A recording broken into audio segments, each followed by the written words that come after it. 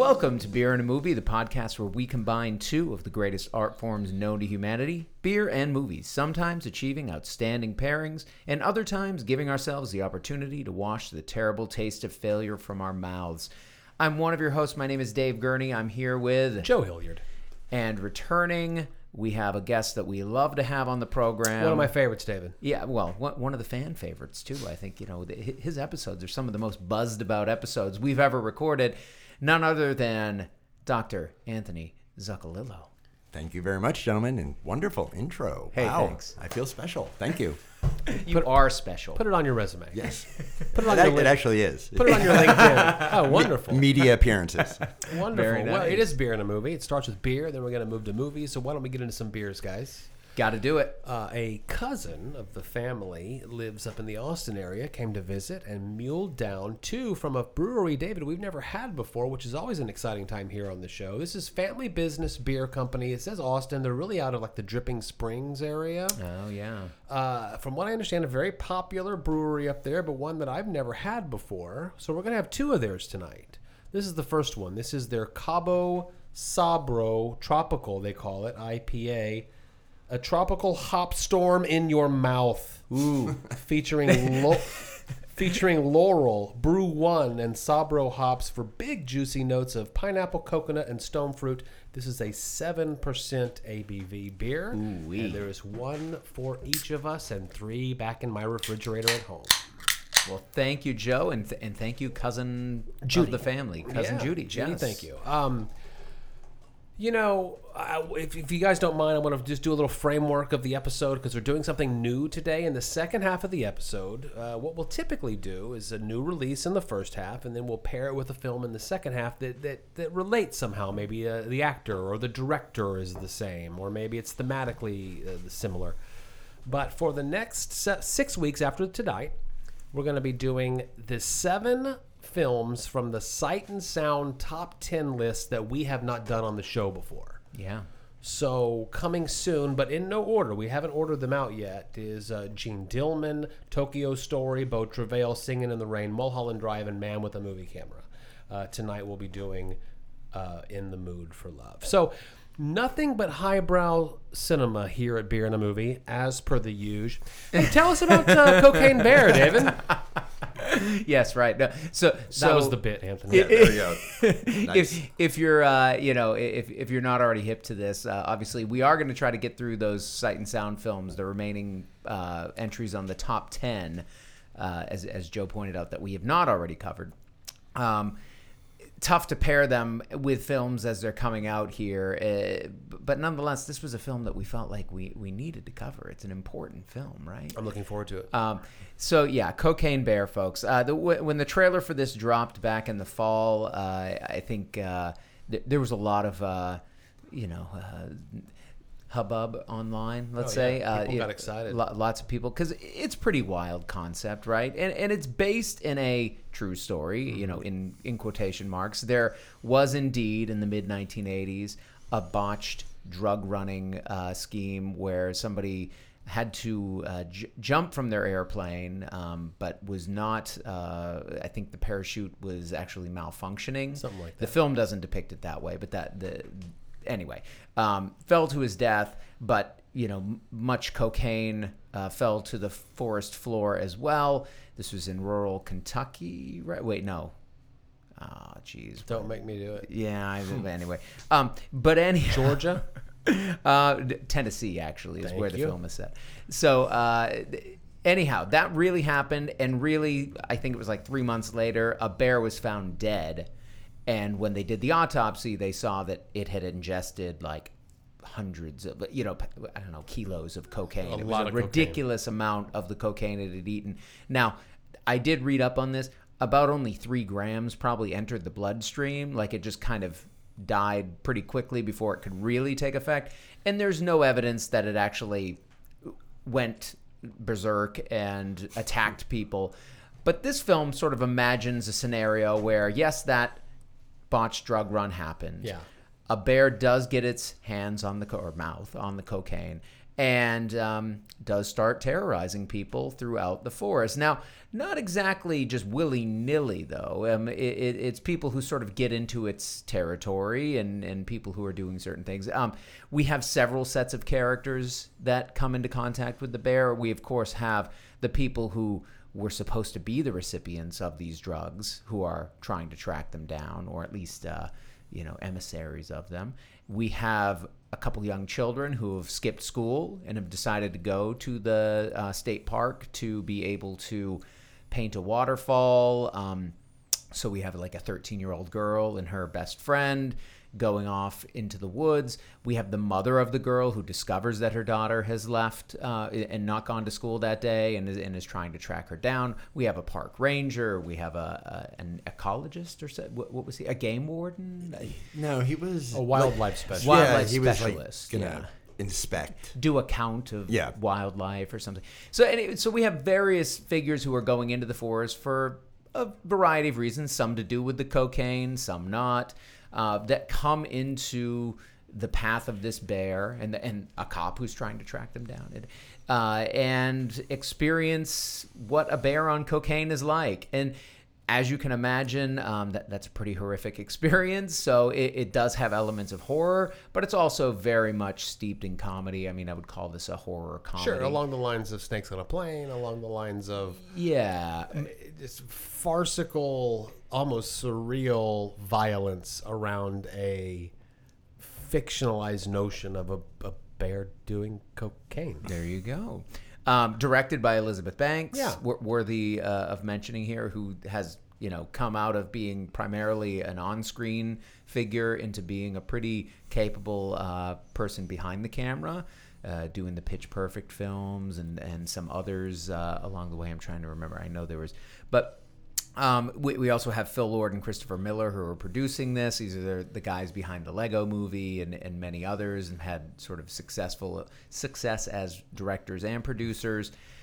And a pretty solid cast, at least in terms of names. No like sort of marquee talent necessarily, but people who you will recognize: Kerry Russell, O'Shea Jackson Jr., Alden Ehrenreich, who's probably the closest to marquee name, but hasn't quite Han Solo, had that moment. Yeah, I mean, I'm a Solo fan. I did like that film. You can listen back episode that was probably in the teens or something. we did that one pretty early on. And Isaiah Whitlock Jr., who just loved seeing that guy show up. Though I gotta spoiler, how did we not get a shit? How did we not get even one? Waited the whole movie for it. I know. I was so waiting. Like him trapped on the top of that gazebo. I thought for sure. Okay, we're kind of getting into the details here. I mean, this is from the trailer, right from the outset, even when I heard the name of this film and that it was being made, you got to know that this is going to be a goofy, silly, over-the-top kind of experience. Yeah. So I will just say baseline, if you're not in the mood for something over-the-top and silly and zany, just skip it. It's not worth your time. On the flip side of that, I'm going to come right out and say, if you are in the mood for it, heck yeah, get to the theater, get your popcorn, your soft drinks, maybe even a beer if you're at the Alamo. I also imagine that the enjoyment of the film is going to be in proportion to the size of the crowd in the theater. I think it helps. Because if you're there, and I was with the right kind of crowd, there was plenty of applause and plenty of... Oh, is that right? I thought you were going to tell me... Plenty of hollering. You went earlier today, which I went was a during Monday. the day, but it was at least half full, 3/4 full. Wow. And people were into the movie. That's awesome. Because they knew exactly, as you say, David, exactly what to expect. Yeah. I think that the expectations of the film are going to be largely based on the trailer. And, if you can get behind the idea of exactly what you're going to do, is this going to be as good as or better than or worse than the trailer itself? And to me, it's kind of somewhere in the middle. There was a lot of fun in this movie. A lot of fun in this movie. From the gory set pieces to the jokes, which I will say not all of them landed for me, but some of them landed pretty good, to the idea that two kids, right, playing hooky from school, they find a brick of cocaine in a plastic baggie, a plastic kind of brick, right? Open it up, and eat it. And you don't see since Goonies, not drug use, but like irreverent kids being irreverent the way that kids are when their parents aren't around. Right. That was my favorite part of the movie, were those two kids interacting with each other. Yeah, I think you. As far as character work, I'm with you there. I think Dee Dee is the young girl character, and that's Brooklyn Prince is the performer's name, and the friend Henry Christian Convery. I think they were really well cast. I mean, they're both really game for this whole thing.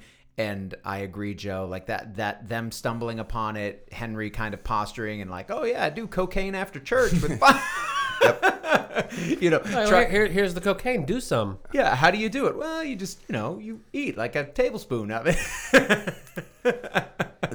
That literally was the only time I laughed. Oh, no. Yeah. And I had no expectations of this film, but I really did think that the best parts were in the trailer. Yeah. It didn't add anything. To me, it was one note, one joke for 90 minutes. I was in about a half full theater as well. Mm-hmm.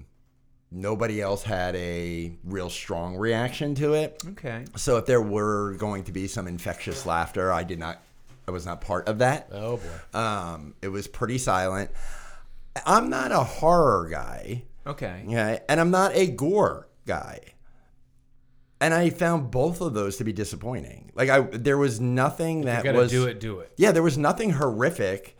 And aside from maybe, spoiler alert, bear cubs on cocaine eating the entrails of Ray Liotta. Yeah, I was just gonna say, well, you do get to see the intestines getting pulled out of.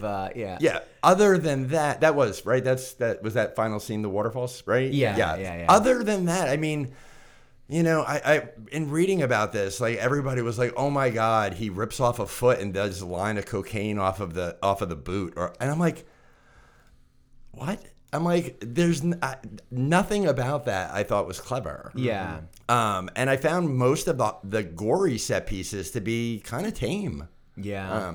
I thought that, the premise was funny, and I certainly had no expectations of it, but I really expected to be grossed out a little bit more, at least uncomfortable. Yeah.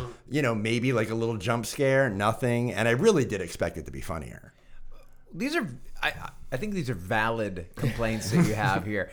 I guess, how do I think you're right. This is not the goriest of horror. It isn't. This is like more on the level of like Megan, right? In terms of what you're seeing in terms of... I'd say it's a step above Megan, because did we see blood in Megan at all? There's a little bit, but not compound fracturing. Yeah. There's some a woman getting dragged on a road, and you get to see her face. That's true. Yeah, Margot Martin. Yeah, right. Tell me the name of the gentleman from Modern Family. Jesse Tyler Ferguson. You get to see him, but I would like to have seen more of the He's hanging upside down from a tree, and the bear's doing some stuff at his feet, and blood's beginning to rush down his clothing. I would like to have seen maybe what was going on up above, but I thought that was fairly gory. Yeah. But otherwise, Anthony, I don't disagree. I did, now that you bring it up, Joe, though, I think the ambulance set piece was pretty darn good. Yeah, and it got pretty graphic there, like with the snapped, hand, right, I guess, is kind of get snapped back, and then her falling out and eventually kind of skidding along the roadway on her face. And it is just like, one of the, it's like action, it's thrilling, it's got the tempo of it. But I think, a lot of it is about, do you find it funny that these people are just stumbling into this unimaginable kind of scenario and trying to wrap their heads around what's going on? This bear likes cocaine and it has access to tons of cocaine. and if I found that ridiculous and absurd enough that I was laughing whenever anybody was coming upon that. Like when Isaiah, Whitlock, Bob is the detective's name, when he's like kind of coming to understand it, but then he just like quickly kind of takes it in, and he's like, matter of fact, yeah, the bear likes cocaine. I don't know, there was something just kind of joyful about that. I liked the standoff between them with him on the gazebo and Jackson and Aaron Reich on the ground with who was the guy, Stash? I don't think I had ever seen him in anything. Oh, Aaron one of the Holiday. teenagers? Yeah. I love the fight in the bathroom. I did too. I thought that was a lot of fun. I did too. Because you I have like the these, idea of 3 teens terrorizing a national park as if there's some kind of big money payoff for Right, that, right. like a crime spree there. But of course, the situation where they run into the wrong guy in the bathroom who can Right. easily kick their ass. Right. I thought that was good. The movie really kind of falls apart for me in the third act when it all comes together in the set piece at the bear cave underneath the waterfalls. The bear cubs, we learn, have been just rollicking around in duffel bags filled with Mama cocaine. Bear, the cocaine bear, Mama has been Bear bringing comes back, but we're supposed the to halls now back to the cave. care about the emotional stakes of the characters that has been built up to this point. The idea that one of them has been grieving over a dead wife and has abandoned his children, and now his father's back and he's got his own daddy issues. The idea that the daughter is tearfully apologizing for going on this adventure at all. None of that. It was a human element that they bring in, and I understand why they do. None of it landed for me. She's a nurse, so she can come and help save the guy. How convenient. None of that landed for me. I did, though, like a tittering, giggling for 90 minutes. I mean, I enjoyed it enough to say that if you like this trailer and are curious about what you're going to see, go ahead and do it. Yeah. And make sure that you're in an evening screening to get on a weekend, to get a full crowd that can maybe really boost the experience. It was a tight 90. Yeah. Well paced. I thought it was a little slow at first. I thought it set up the story of why everybody was going to the park, especially since you don't really end up caring a whole lot about most of these characters. Yeah. The kids, yes. I was going to say, I would take issue because as I said, I do think the kids, especially with the performers there, I think it worked pretty well. And they're kind of I feel like they're the center of the story, at least in terms of this people uncovering this thing that's going on in this forest. But I hear you, and I hear what you're saying too. Yeah. It made $30 million. Did you see that? Oh yeah, yeah. It blew by its projections. I'm not surprised. I was a little surprised. I'm not in the sense that we're at a real kind of. I mean, the big competition, the one that was number one at the box office, is Ant-Man and the Wasp, right? The Quantumania, whatever, right? Which I actually did go to see this weekend, and we're not reviewing that. I want to hear about that in After Hours. Yeah, I'll talk some in After Hours. Review. But to give you the short version of it is, I understand completely why people would look for anything else that might be entertaining to go to at the theater. And you have that, and you have Jesus Revolution, which has its niche audience, right? Kelsey Grammer's back, folks. If you're into that, yeah, right, and you'll get to see him in Boston soon as Frasier again. So isn't that exciting, right? I wonder if he's going to bring that Christian warmth with him to the Frasier character. No, that was just okay. He it's like being gay for pay if you're a Christian pastor for pay. It's I don't know. So so I get why people are going, but I hear what you're saying. Actually, David, I think those are very dissimilar. You think they're dissimilar? The gay and the Christian. Go ahead.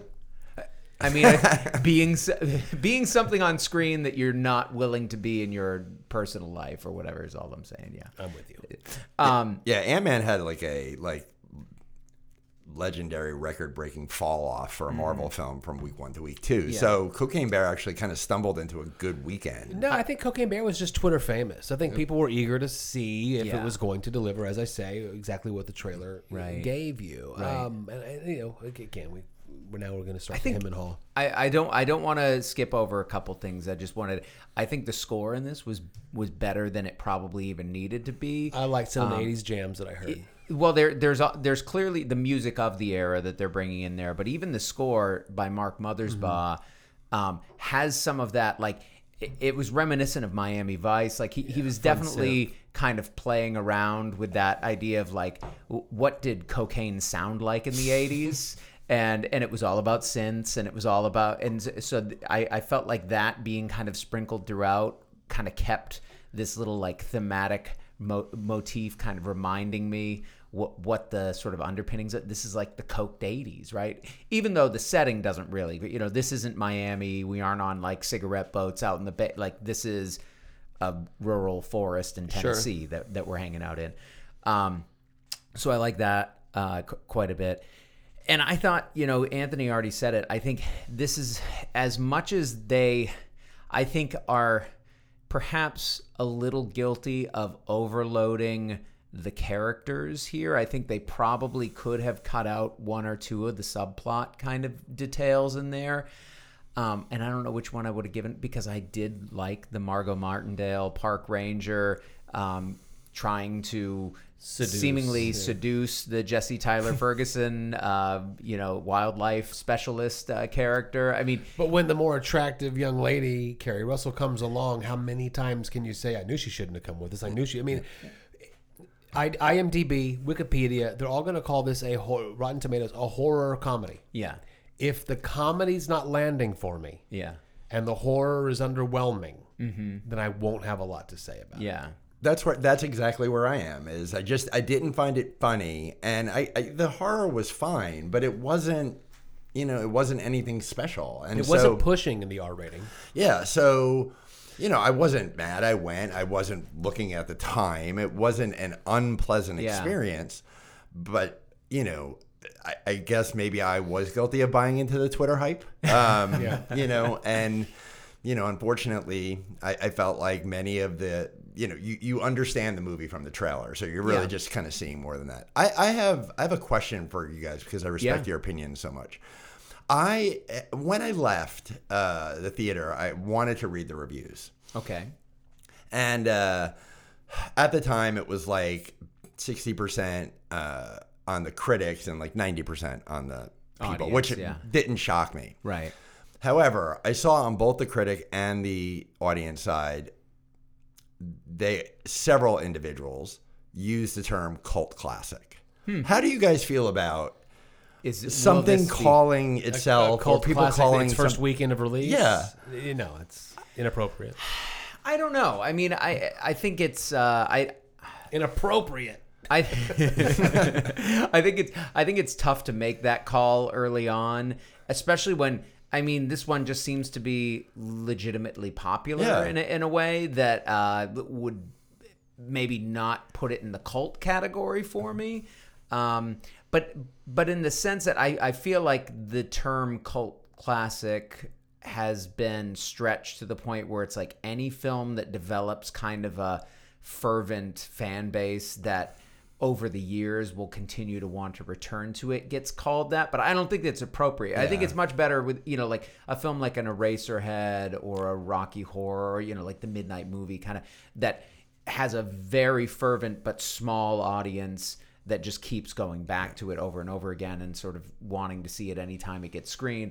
I think that's the more appropriate way to use cult classic. I think they're jumping the gun on it. Now, I could see this being a film that for many years will be one that people, as they kind of age into the, like getting to see R-rated movies or whatever, they decide, hey, we should watch Cocaine Bear. I could see this being a sleepover film. I could see this being like maybe even just like a college dorm party. I can see that. Hey, before we go out tonight, let's put on Cocaine Bear and we'll get all, and who knows what they're using. I certainly didn't ingest any while I was watching it, but I could imagine people might get into that. Well, so is it a BAM party movie? Yeah. I mean, not the best one that I can think of. You say yes. I don't know that it would function, because a party movie, of course, a movie that's playing with no volume at a party where people might congregate around the screen. Yes, here comes the part where the. But that's it. But that's what I said. Like, those films need to have like these kind of visually strange or sort of like, once you understand the concept of this film, nothing that the film does is all that unusual or like, once you buy into the concept. So I feel like you'd put it on and within 5 minutes everybody knows, okay, so the bear does the cocaine and now it's killing people. Okay, so another kill. Kill. Okay. You turn up the volume. I want to hear what is the girl? Is she acting? Is that good? Now, you know what I mean? Like, I don't think it would be a party film.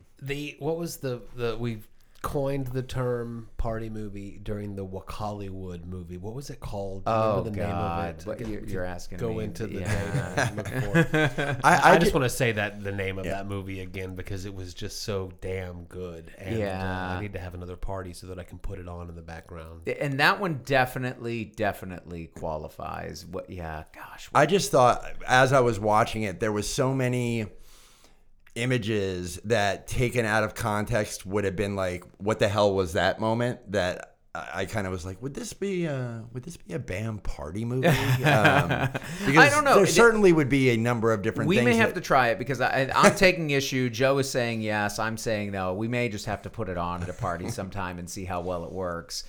Because I think if it had a little bit more of the over-the-top gore that you're talking about not being there, Anthony, right. I think maybe it would stand to do. Like, I think there's a few moments where, again, the face dragging along as she's kind of skidding on the road. There's like a few moments that you could point to where, but that doesn't a party film make. I don't think. I don't think there's quite enough there to have it hold together. Party movies are a lot like pornography. You know it when you see it. We don't know how to define it exactly. Like you know it when you see it. Was it Crazy World? I don't know. Who killed Captain? Was it Crazy World? Crazy World. Okay. Yeah. And Who Killed Captain Alex was one of the early ones that I had seen before that. But anyway, those are definitely but part of that is like, you know, again, I'm going to say cheesy special effects of it. Like, it's glaringly obvious every time you see it. Like, this is actually, the effects are really good. I mean, they paid for the most part millions of dollars for that bear. I mean, from what I heard, the budget of this film, I think, was a little over $30 million. And I think like half or more went to... Because there were no live bears on set. Right. So these are CGI bears, but they're very convincing. Yeah. There wasn't a single time in the film where I was like, oh, come on, guys, that looks so fake. This is a well-made version of the horror comedy with all the money you'd need to make that happen. I'm going to move us along. Okay. Is this a well-made tropical IPA from Family Business gifted to us, muled down from Dripping Springs?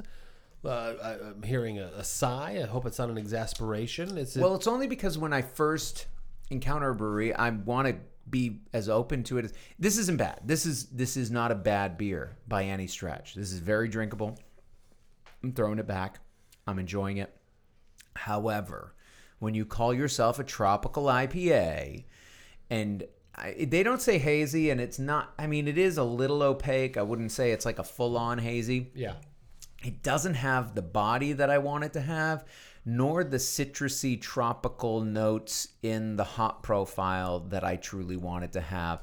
It's very good, not bitter. So they definitely haven't gone that route with the hops. It's more of a pale ale to me.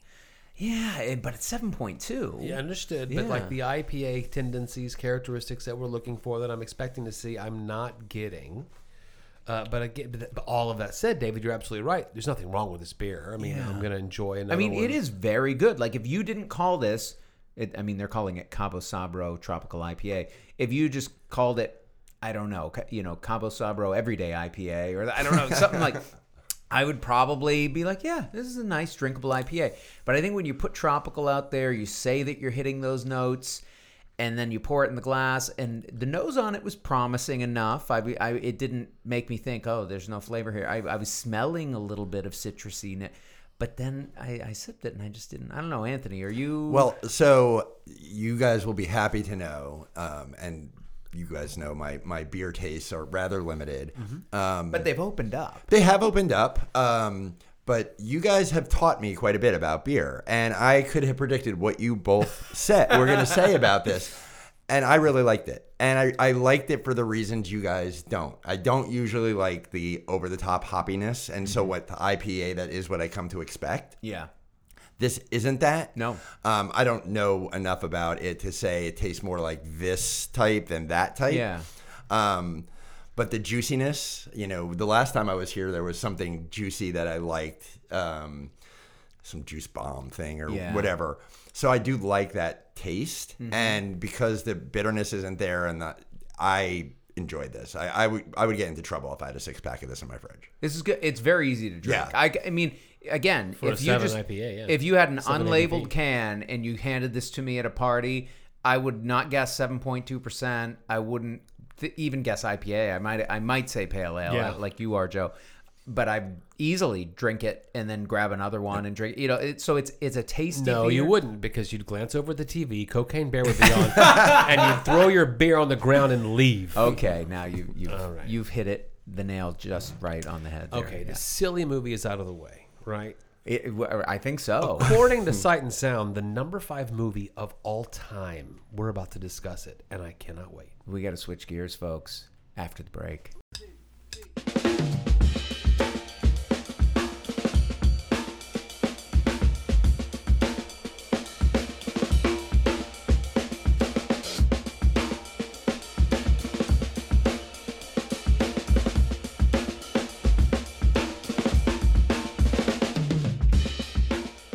And we're back. All right. Yeah, I'll be back. bringing more gravitas to this second half, as Joe has sort of set up as we went into the break, that we're really switching gears here, folks. I don't know that we've ever made this radical a shift between the first film and the second film on an episode, but I kind of like that. It's going to be fun doing these Sight and Sound films, and we may give us an opportunity to do some interesting pairings, maybe do something else that folks wouldn't expect us to. But nonetheless, we wanted to do Cocaine Bear. We did it. We're paying the price now as we move into the second half, and we are getting ready to talk about the much more critically praised, even though Cocaine Bear is getting some love, In the Mood for Love. But before we do that, we need beer in our glass. And Joe's cousin has brought us a second beer from Family Business Beer Company, and we're hoping that this is going to be the one that tells us, oh yeah, this is the one that tells us that Now this we're talking. brewery is fantastic. We're putting a lot of weight on this, folks. This is called the Grackle. I love the name. I do too. As a Texan, you have to respect the Grackle, because man, if you don't, there's so many of them. Like, I really feel like maybe we should have done this on the birds episode. birds. Yeah, right. Because they are scary birds. But this is a Hill Country Imperial Stout. I've never seen a beer described as a Hill Country Imperial Stout, but I love that they're calling it that. On the can it says rich, robust, pitch black, and ominous. I don't think that fits In the Mood for Love, but the weightier beer maybe does. The beer indeed is pitch black. This Yeah. is like I poured a Guinness at the Nitro Farm. Yeah. So I'm excited. They're calling it an Imperial, which I think it qualifies, but it's 8.6. So Nice. I would say it's like in the more sort of modest range of the Imperial Stout, because we get a lot that are going over 10% these days. So this is, I think we'll do okay. We won't go too far off the rails. We better not, because this is a pretty serious film to be talking about. I have never seen Wong Kar Wai's In the Mood for Love, and I'm looking forward to filling in a few holes with this Sight and Sound series that we're doing. The film opens up with a title card. It is a restless moment. She has kept her head lowered to give him a chance to come closer, but he could not for lack of courage. She turns and walks away. It is 1962, British Hong Kong. Two Shanghai expatriates, or two families rather, Mr. and Mrs. Chow, Mr. and Mrs. Chan, go to an apartment building to try to rent an apartment at the exact same time. They end up renting side-by-side apartments, adjacent apartments. The stars of the film are Mr. Chow and Mrs. Chan. It's a film about their loneliness because their spouses are away all of the time. They travel for work, they work late, etc. And what they eventually learn, and the two that are there in the apartment, after keeping normal work hours, exchange pleasantries often. But then it turns out that they learn that their spouses are having an affair with one another. So they then enter into a relationship of trying to keep company with somebody, but also they begin role-playing what it must have been like for their spouses to meet, get into this kind of affair, and then eventually, I guess we're to led to believe fall in love with one another. Yeah. And I'll start our conversation off. That's about as much as I want to say at the top. But I'll start the conversation off by about 6-7 minutes in. Aislinn and I watched this together. I just exclaimed with much joy, "Damn, this is one of the most beautiful movies I have ever seen." 1962, Asian cast. The women are wearing, I don't know the names of these fashions, but they're wearing these dresses that are like pencil thin dresses with high collars and short sleeves, and that high collar accentuates just these beautiful faces, and then their hair is all done up, but the color palette is just spectacular. Yeah. And I'll start it with, if anything, this is one of those beautifully shot films I have seen in such a long time. I think there are different names for those dresses, but cheongsams. That's what I thought it was, David, Are the but I one didn't- is the term that I saw as I was sort of. I didn't want to get it wrong. I didn't want to embarrass myself. because they are gorgeous. The fashion on display in this film, especially associated with the Sue character, who is the Chan's wife, right? Is just Stunning. gorgeous. This is a film I was lucky enough to go see in the theater when it came out here in the States in 2001. This was like right after I had just become, I think, the more seasoned or the more cinephilic person that I am now. Where syphilitic? Whoa. Cinephilic. I got You might prefer cineasta. I think you go with that. But I cinephile, cinephilic. But in college, got exposed to a lot more, a wider range of films. Loved movies as a teenager and all that. But really kind of got exposed to some different types of films, and became aware of Hong Kong cinema. And Wong Kar-wai, Chungking Express was a big film in the mid-90s, one that was championed by Quentin Tarantino. Sure. And it was so again, when this came out, it was something that I was aware of. It was something that I was kind of almost anticipating, and it was playing on a screen in Portland, Maine. This is when I was still living in Maine, and I remember going to see it.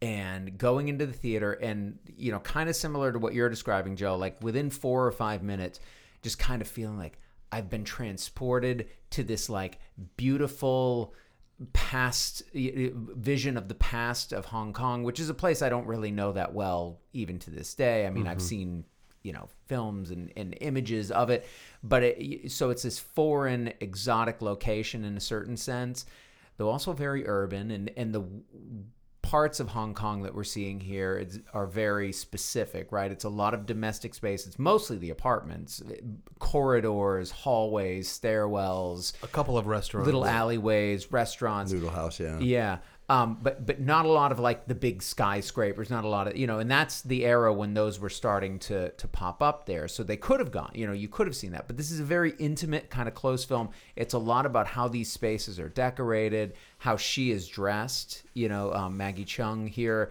as the fashion plate that she is in this thing. And I just remember feeling like almost like I had entered a trance or something. And I distinctly remember seeing it that first time and being like, not even able to fully process it, because I was just thinking, this is such a gorgeous, strange, like dream that I just experienced. I got to go back and see it again so I can understand the story. And I went back a second time and saw it in the theater, and I did focus a little bit more, but I'm like, oh no, that's how he's telling the story. Yep. This is like a weird kind of, almost like cryptic. There's like this sort of cyclical repetition that's going on throughout this film. Yeah. Like they're repeating these scenarios, and I don't know. Two of them meeting in the hallway over and over and over. The landlords interacting with them in the same framing. Yeah. It's not until about, I looked it up, 9 or 10 minutes in, when the screen is fully like the subject of the screen is fully shown on the screen, they're framing devices looking down a corridor so that the doorways, right, so the left third and the right third of the screen are not in use, just as we focus down the corridor. There's always something in the foreground of almost every single shot to give depth, but also the idea that we are observing through a window, through a doorway, through a hallway. Not only like just the repeating scenes, there were actually like repeated scenes with different outcomes. So whether they were passing themselves each other on the steps of the noodle house and you know, I guess implying like one perspective versus another, or when they have that first meaningful conversation outside of the house, you know, where, you know, she's the makes the first move versus him making the first move. I mean, that and that, you know, to expand on what you're saying, that voyeuristic, you know, filming of the entire thing. I mean, I'll come out and say it. This was a perfect movie. This was it's as close as you're going to get. Anthony, I can't say it's perfect until I watch it again, because I believe it's one of those movies that you have to watch a few times to get every single detail, every single piece of what this filmmaker's trying to do. This is what I've learned on the first viewing. This is a piece of art. This is art as cinema as art, and it's that kind of movie that really does speak to me. I watched it and I immediately put it on again. Oh wow! Good and I didn't have that kind of time, but but you make that. I made that kind of time. It's on HBO Max. If you got that service, why not? And I looked at it, and there isn't a wasted frame. There isn't a wasted line of dialogue. There isn't a wasted shot in that entire movie. Everything in that movie says something, and I loved it when I saw it the first time, and my esteem for it grew in the second viewing. I'm sure it kind of solves a couple of riddles. You know, I don't know that it solved the riddles as much as trying to kind of build context on some of his stylistic choices. You know, whether it be like, well, what was he trying to say? You know, with those sort of camera angles. I thought that it was very disorienting in a lot of kinds. It played with it played with time. It played with space. There's one scene that I watched while I was watching the movie. I replayed it when I watched it, and then obviously watched it again. And I think it was the first scene in the noodle house where he is just like, you know, he's whip panning, and then he's focusing on objects, and then he's focusing on the speaker, and then is it when they make the realization when they're talking about like, oh, I want to get what my husband would get. Well, I'd like to get a purse just like that. Maybe for my wife. Well, that was the first noodle house scene, and it was what both of them already knew. You have the same tie my husband does, and you have the same handbag that my wife does, and both of our spouses are always traveling. Right. And both of our spouses gave us these as gifts. Yeah. So my wife gave your husband the tie and me the tie, and blah blah blah. And that's where they come to the realization that their partners are in an affair. Yeah. And the lack of a consistent point of focus in that scene was incredibly disoriented, and it became just kind of part of that discomfort that you feel in that conversation. Yeah. But I mean, like literally like I said, occasionally would whip pan. Sometimes it would be a slow pan. Sometimes they'd be focusing on inanimate objects. Sometimes it was on the speaker. Sometimes it was on the listener. And with no rhyme or reason to what he was, well, I suppose there was rhyme or reason. Yeah. But I after I saw it, I was like, what did I just see? Yeah. You know, and I had to go back and watch it again because that is a great scene right there. And I also, like, watching it again this time, I went back and watched that scene specifically again, because watching it, whatever it was, you know, like for the fifth or sixth time that I was watching it, you know, the entire movie, I was like, wow, that is so interestingly put together. And I remember feeling that when I had seen it before. And you're right, like discerning the exact rhyme or reason is probably impossible in a certain way. Like I think Wong most likely, you know, like tried a lot of different things there, and then that scene's put together in editing. Well, and I've heard that this was a film that like it took a long time to make. They shot a lot of footage that never made it into the final film. And in fact, some of the footage made it into another film after this called 2046. That's sort of a rough sequel to it in a certain sense. Oh, interesting. And there's even a film before this. Happy Endings. Yeah. Well, is it Happy Endings? No, anyway. Or Happy Together, not Happy Endings. No, not that one. Happy Together is the one I think that was preceding this. But no, there was another one with Chung and Leung who were as the leads that were, anyway. But the point is that I think there were a lot of options on the table, and I think him putting it together the way that he ultimately did was, what was the choice? Why does he do it? But it works. I mean, that's the thing. I especially love, like you mentioned, those whip pans, and there's one where it's like it cuts to a shot, like as they're making, I think it's right as they're making the sort of blunt statement to each other about like, what are you thinking is happening? Oh, this is what's happening. Our spouses are cheating, and they don't quite say it, but they recognize it. They actually cut to a shot that starts behind the booth and then like whips to get him into the frame, and it's like, it's just a weird, like, when would you ever choose to as you're in the midst of a scene where it's these two characters talking in a booth, to cut to a shot that includes neither of them and then whip into seeing them there, or at least one of them.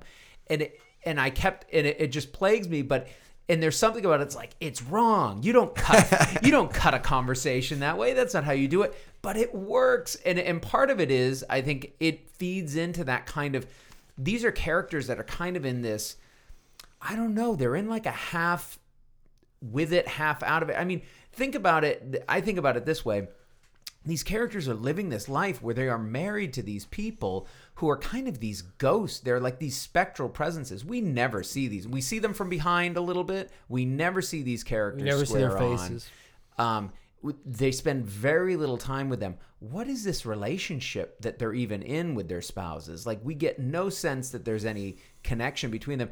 And here they are connecting with another person, and yet feeling simultaneously that this is the wrong thing to do. I mean, there is this, like, clearly, especially on the part of Sue, I think there's a feeling of, this isn't right. We shouldn't be doing this. Well, we're better than that. Yeah, like, we can't stoop to that level. Exactly. Sure. We can't do that. And yet they're compelled to do it. And it's like, so maybe that, like, the camera being behind them and then pulling in is like, they don't want to do this thing, and yet here they are. They can't help themselves. They're like getting pulled into this relationship that they don't even think should happen. They enter into a relationship where she's going to help him. It's all a ruse, in my opinion, with his writing. Right. He's going to write a serial piece about martial arts. Yeah. But because they live next to one another in this very full apartment house filled with gossips, he elects to rent another apartment where they can go they can go be alone without eyeballs on them. We are the eyeballs that remain on them through the framing and other exercise there. By keeping the spouses' faces as specters, as phantoms, as you say, which is a very well put, means that we can focus only on them, but at the same time not hear the other side of the story. We do not know what the spouses, how they attempt at great detail through role-playing exercises that are very off-putting and very confusing. Because all of a sudden they'll be in a very emotional relationship, but they'll almost like say in the relationship, no, cut. This is just a rehearsal for a conversation you're intending on having with your husband about asking him about the affair. You're just doing it with me. Mm-hmm. How does your husband order his steak? My husband would never order food like that. Does your wife like spicy food? They're doing this weird role-playing game. But by keeping the other spouses off screen, we're not understanding their point of view, and it allows us to train in on these two's point of view, who have, I believe, this moral authority to the cheating that's going on, but clearly they're falling in love, and clearly I believe there was some intimacy that we just didn't see that was off camera, but because he breaks it off. I didn't intend on falling in love with you. We were not going to do it the way that they did it, but here I am doing it exactly that same way. I have fallen in love with you. Clearly she has feelings for him, and they break it off, and they have this unrequited love now, this forbidden love that will never be attained. I guess the question for me was, are our protagonists somehow morally superior to the bad guys that were cheating? Yeah. Does that make sense what I'm saying? Yeah, it does. I mean, he does invite her to come with him. right? When he goes to But Singapore. they do the quote unquote do the right thing, and Yeah. they don't follow through with it. Well, because she doesn't show up in time. Understood. But to me, the question is that same question. Our spouses are wrong. Our spouses are bad. Our spouses are making a mistake. yeah. We're not going to make those mistakes, although they do, but they don't. So therefore, I don't know. I have my thoughts. What do you think? Well, no, I mean, I don't think that I do think we saw everything we needed to see. I do think that my read of the film was this sort of moral high ground that, the feelings were definitely there. Clearly there was intimacy in their relationship, but it wasn't like a physical intimacy. It certainly was an emotional intimacy that he had to leave because he knew that if he stayed, they'd go a step too far. Yeah, it would go too far. And I mean, we could talk about the ending and how heartbreaking a lot of that really was. But I mean, I kind of think that we saw what we saw. And I do think, in terms I think of... that's the filmmakers' trickery. The idea that because these are our protagonists and their spouses are the antagonists, we've got some kind of emotional tie to them that makes their behavior better than. Well, Though he has in interviews expressed that he thinks it's strange that audiences root for them as much as they do, that he feels like people should see them as more antagonists than they're seen. Well, that's typically. interesting. That is interesting So because I'm right then. Go ahead. I actually thought that the over and over use of the scenes where we were voyeurs, whether it be through a window or through a behind the bars, in that corner where they kind of hung out, that he was trying to give us this perspective that we were seeing it as it was unfolding. Yeah. Like I didn't think he was trying to be. But he purposefully obscures the spouses. Sure. Yeah. Well, I mean, I have a lot of thoughts because I do masterful.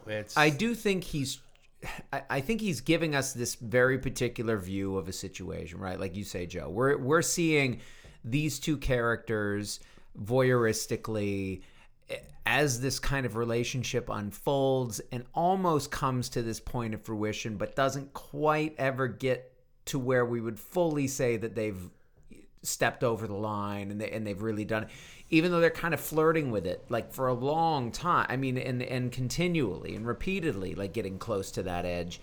To me, like it just makes me, as I, every time I watch it, I think about how like so much of what prevents them from doing it is this, I try to think of this film if it was set in the United States. If could we make this film set in it would be a New York romantic City? comedy. Could we set this film set in Austin, Texas? Could we? And I don't think we could because Americans are far too blunt and just like we will just say that like, I love you, I want you, like, and I think.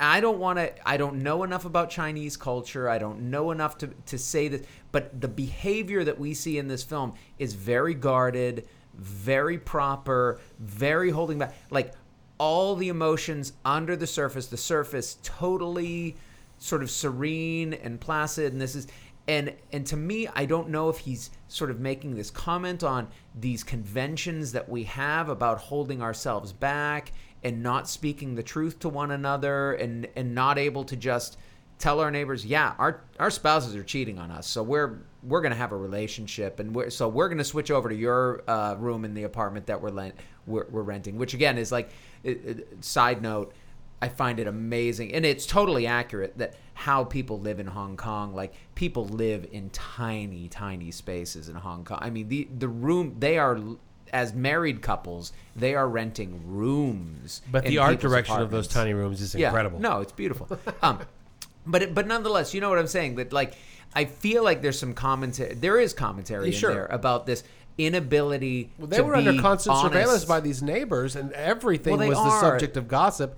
And there is this like prim and proper rightness that she certainly has to follow. The neighbors, or the people they're renting from, are like fall down, sloppy, drunk, crazy, like having their like bouts of like that one scene where the guy is like seems like he's about to vomit, and he's kind of like got like froth coming out of his mouth as they're like carting him off to his apartment. Is just like, oh my god, what's going on in these people? They're Bender Mahjong games. Yeah.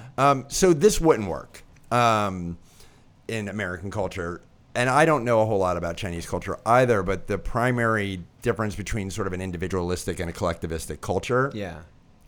We're an individualistic culture. We're a culture of the me, right? Yeah. So our feelings, we don't necessarily, as a culture think about it. It's like, well, what is best for me, right? And, expressing my love for this person and following my heart. And even if you want to put it in, romantic terms, that would be a very American way of doing that. Whereas the collectivistic culture, that culture of the we, right? It's less about your own personal aspirations and feelings and more about, well, what is this going to look like? Is this proper? Is it going to, bring shame, upon not just me, but my family? Right.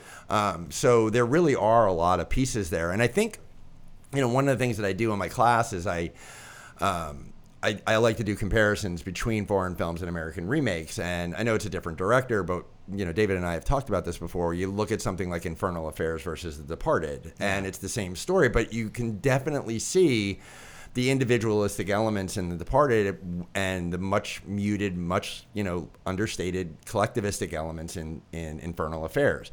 I think this would be a very, very different movie. And I do think it would probably have to be a rom-com, in order to be palatable by an American audience. Right. Yeah. Two people move into the apartments next to one another on the same day. They're passing each other in the hall. Will they? Won't they? Yeah. Yeah. There's going to involve a scene where they bump into each other and drop stuff. I mean, it would probably be formulaic and terrible. Yeah, and visually not nearly as. And at the end, he's probably likely to hold up a jam box.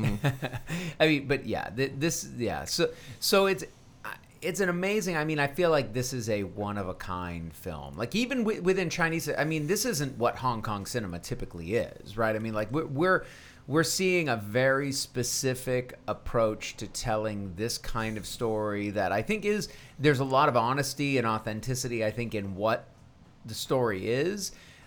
But I think in terms of how it's being conveyed, in terms of how it's being told, I think it's very unique. I have not seen another film that comes close to this in terms of playing out a relationship or an almost relationship in this way. And I think, getting to what we were talking about with the ending there, like the heartbreak of like, we're not even just going to like have one missed encounter. We're going to give you multiple, like these opportunities that seem like, oh, maybe they're going to connect. No, it doesn't quite happen, right? She doesn't make it to the hotel room on time.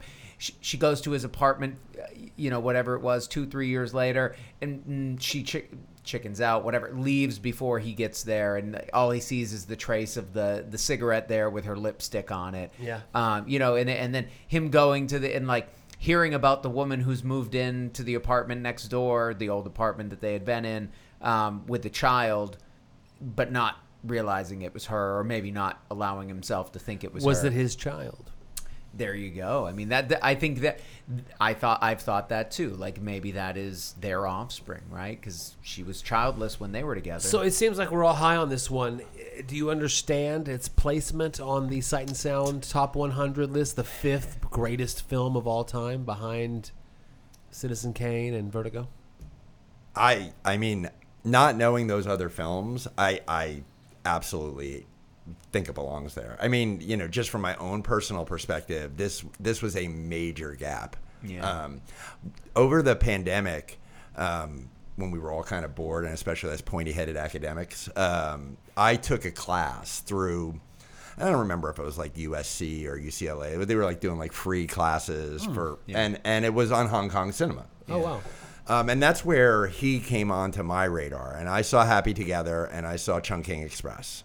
So they didn't do In the Mood for Love? They did. Oh. But I never got to it. He skipped that class. And I kind of forgot about it. And so, I was going back and reviewing my notes for that. And, when you say, like, this is sort of unique even for Hong Kong cinema, you're absolutely right. This is what they consider to be like second wave. Like, this is Jackie Chan wave. That's what Hong Kong cinema was, in this time. Yeah.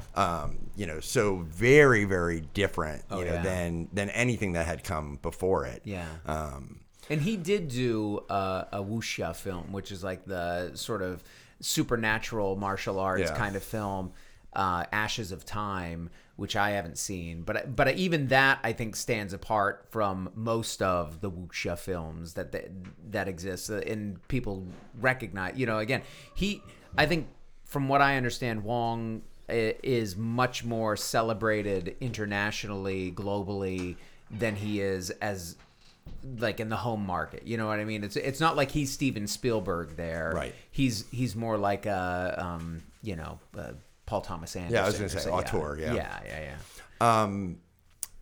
Did this film make either of you want to watch Lost in Translation again? Yes. Oh, yeah. And she cited totally it as felt a it. huge influence. Yeah. Totally felt it. Totally felt it. And Vertigo 2, the color palette in this film we haven't talked about, it has to be an homage to Vertigo, because it's kind of the same thing. Voyeuristic, a relationship that is falsified, if you consider their role playing that they do, and then that strong color palette. Color means so much. We could probably do 30 more minutes on that blue, wallpaper green, in red. the hotel room too. Is that And Barry Jenkins talks about this film and the influence of Moonlight. So I mean, I think if you're a filmmaker and you see this, I can't imagine you're not thinking like, how do you make something like that? Because it's like lightning striking. It's how do you? I read a thing that it was 15 months shoot. Yeah.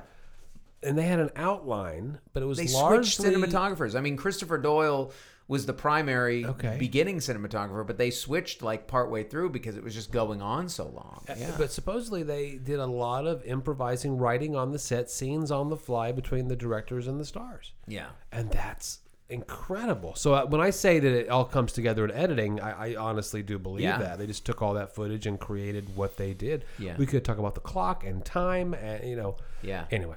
Yeah. Great movie. I'm glad. So what a hole to be filled. Yeah. And I For me. folks, go back to when we were talking about Everything Everywhere All at Once, and like the references to that in that film. That was one of the most, I love that film for a lot of reasons, but it was definitely one of the things that just like, I remember when they started referencing that, and I was like, oh my God, of course you guys would like find a way to insert into your wacky, crazy multiverse film one of those universes where these characters are basically the characters from In the Mood for Love. The Daniels were recently on Maron's podcast, and I highly recommend you listen to it. Yeah. Great stuff there. Recently. I was aching to talk about this because when I see things, David is usually the first person I seek out, and it hurt so bad. Did y'all follow BAM rules? No, we didn't talk. Yeah, we didn't before. talk about it. Yeah. Nope. Good. I didn't want to tip my hand at all. I didn't even tell him I want to talk to you about this. I'll see David often at the farmer's market, and the conversation might go something like this. Did you see Cocaine Bear? I did. Yep. Okay. Oh, you haven't yet? See you on Monday. Okay. No, it hurt. It hurt because this was one that I wanted to talk about so badly and didn't have anybody to talk to after it. So I'm finally glad to get this stuff. Well, I'm glad we get it. And and as the first of the films that we're doing to try, sort of fill in the rest of that top 10 list, I can't think of a better one for us to have picked. It was a great one to start out with that way. We didn't. Oh, go ahead. Please. Oh no, we didn't even talk about the score. No, but it's gorgeous and it's iconic. I mean, like you hear those. I mean, it's just beautiful. I mean, and parts of it were equally as disorienting. I mean, I don't know how you guys felt, but I mean, the Nat King Cole singing in Spanish. Oh, I mean, right, yeah. It was over and over and over again.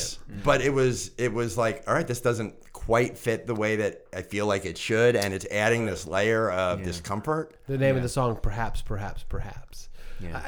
So much to talk about. Yeah. And the sprinkling of slow motion in there. I mean, just His use of rain and just as a character. Oh, yeah. I mean, well, again, I'm now that I've had a fresh rewatch of this and a serious rewatch of this, I really am getting excited to watch Everything Everywhere All at Once again and rewatch, because I know they hit a lot of those notes and did it, and I feel like there's even probably some sound cues in there that I'm not. But anyway, that's well, we obviously love this film.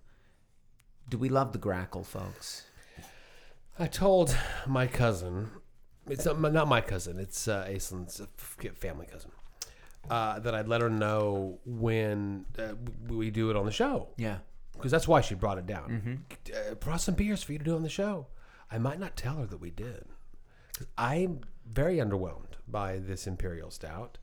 There is a big flavor lapse here that I'm expecting robust and round and open and wide, and it just isn't there. Well, as much as you and I are lockstep in our love for In the Mood for Love. Oh, tell me.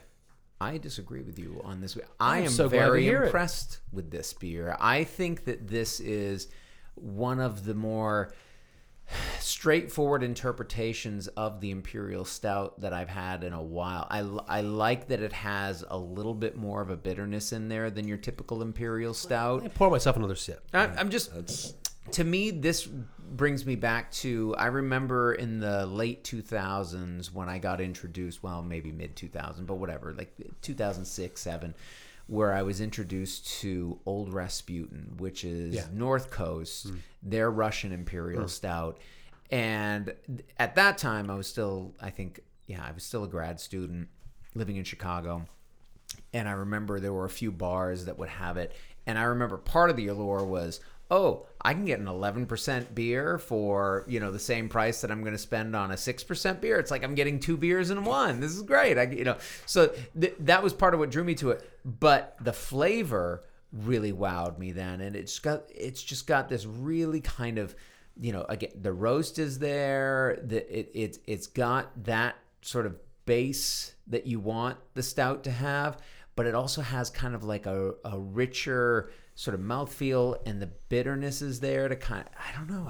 This is reminding me a lot of that Old Rasputin, and it's been a while since I've had one, so I'd kind of like to have one of those side by side with it. But this to me feels like a really nice return to just, let's not necessarily put in all those adjuncts. Let's not make it like a cherry, Raspberry, whatever. Black Forest cake, Imperial Stout. We're just giving you a Hill Country Imperial Stout here. And I think they do it. A dear friend of mine has this phrase that she uses when she describes people, and she calls them nonners. And it's a person who you meet and makes absolutely no impression on you. The Grackle is an honor. Okay. But a drinkable nonner. No? Well, I'll answer that, David. We already know that Anthony, he would tell you. He'd be the first one to tell you that his beer tastes are more basic, and this is not going to be in alignment with that. So I don't normally like, and this is going to sound weird, I don't normally like stouts. Yeah. The fact that I don't dislike this, I don't like it, but I don't dislike it. Yeah. Like it feels like there's nothing here. Okay. All right. Well, Michelob Ultras coming up in after hours for our guest here. No, just kidding. Yingling, more likely. Woo-hoo. Yeah. There we go. I'm so torn because you want to say, you want to say things for a nice gift, but I completely appreciate your point of view, David. You're right. There is no frills in this. I don't mean that in a derogatory way. Yeah. They're not coming at you with anything goofy that we enjoy on the show from time to time. I guess I'm just thinking that there's a need of leading. And if you're gonna call it Imperial, I'm gonna need a little boost of flavor that I'm not getting right now. Yeah. Well, I'm also coming off of last week where for the Bammies we drank. Oh my gosh! Please help. The Brooklyn. The Brooklyn. Yeah, exactly. That was disappointing. Where that was, a barrel-aged Imperial Stout that had diacetyl problems. Yeah. That just made it kind of gross to drink. Right. And to me, this is a nice, dialed back, but effective take on the Imperial Stout. Easy to drink, though. I'm going to give you that. You're absolutely correct. So to me, I give it points for they're not going for something crazy. They're not going for ostentatious. I like that they're calling it the Grackle. Yeah, they earn some respect there, and I definitely do want to go back to family business. And again, the Tropical IPA, I feel like they oversold with the name. This one, I think they deliver, and they've done what they said they were going to do. Respect. Let's leave it there. All right. There's agreements, there's disagreements. It's all fantastic. But that's not even the best part of the podcast, is when we agree or disagree on a film or a movie. The best thing about Beer and a Movie is that the conversation does not end here. You can find us on all of your favorite social media outlets. It's not my jam to read them all to you. Just search Beer and a Movie at Facebook or Twitter or Instagram. Look for our beautiful black and white logo. I'm going to especially direct you to our Discord because we have so much fun there. Look for the name Beer and a Movie. The conversation continues. And of course, you've heard us talk about after hours. We're going to do a whole nother 30, 45 minutes an hour. Who knows? In after hours, you go to patreon.com/Beer and a Movie podcast and get that every single week. $5 a month gives you access to another episode every single week. And we're trying to do a little better job of putting some other fun stuff up there as well. And after you listen at your favorite podcast platform, for me, it's Google Podcast. Apple for you guys, I imagine. I use no, I don't know what I use. I use Apple. Oh, Podbean. Oh, yeah. Perfect. Well, next time you're at Podbean, Anthony, do us a favor and rate us. Leave us a review. Make it 5 stars so the algorithm can do what it do. Thank you very much.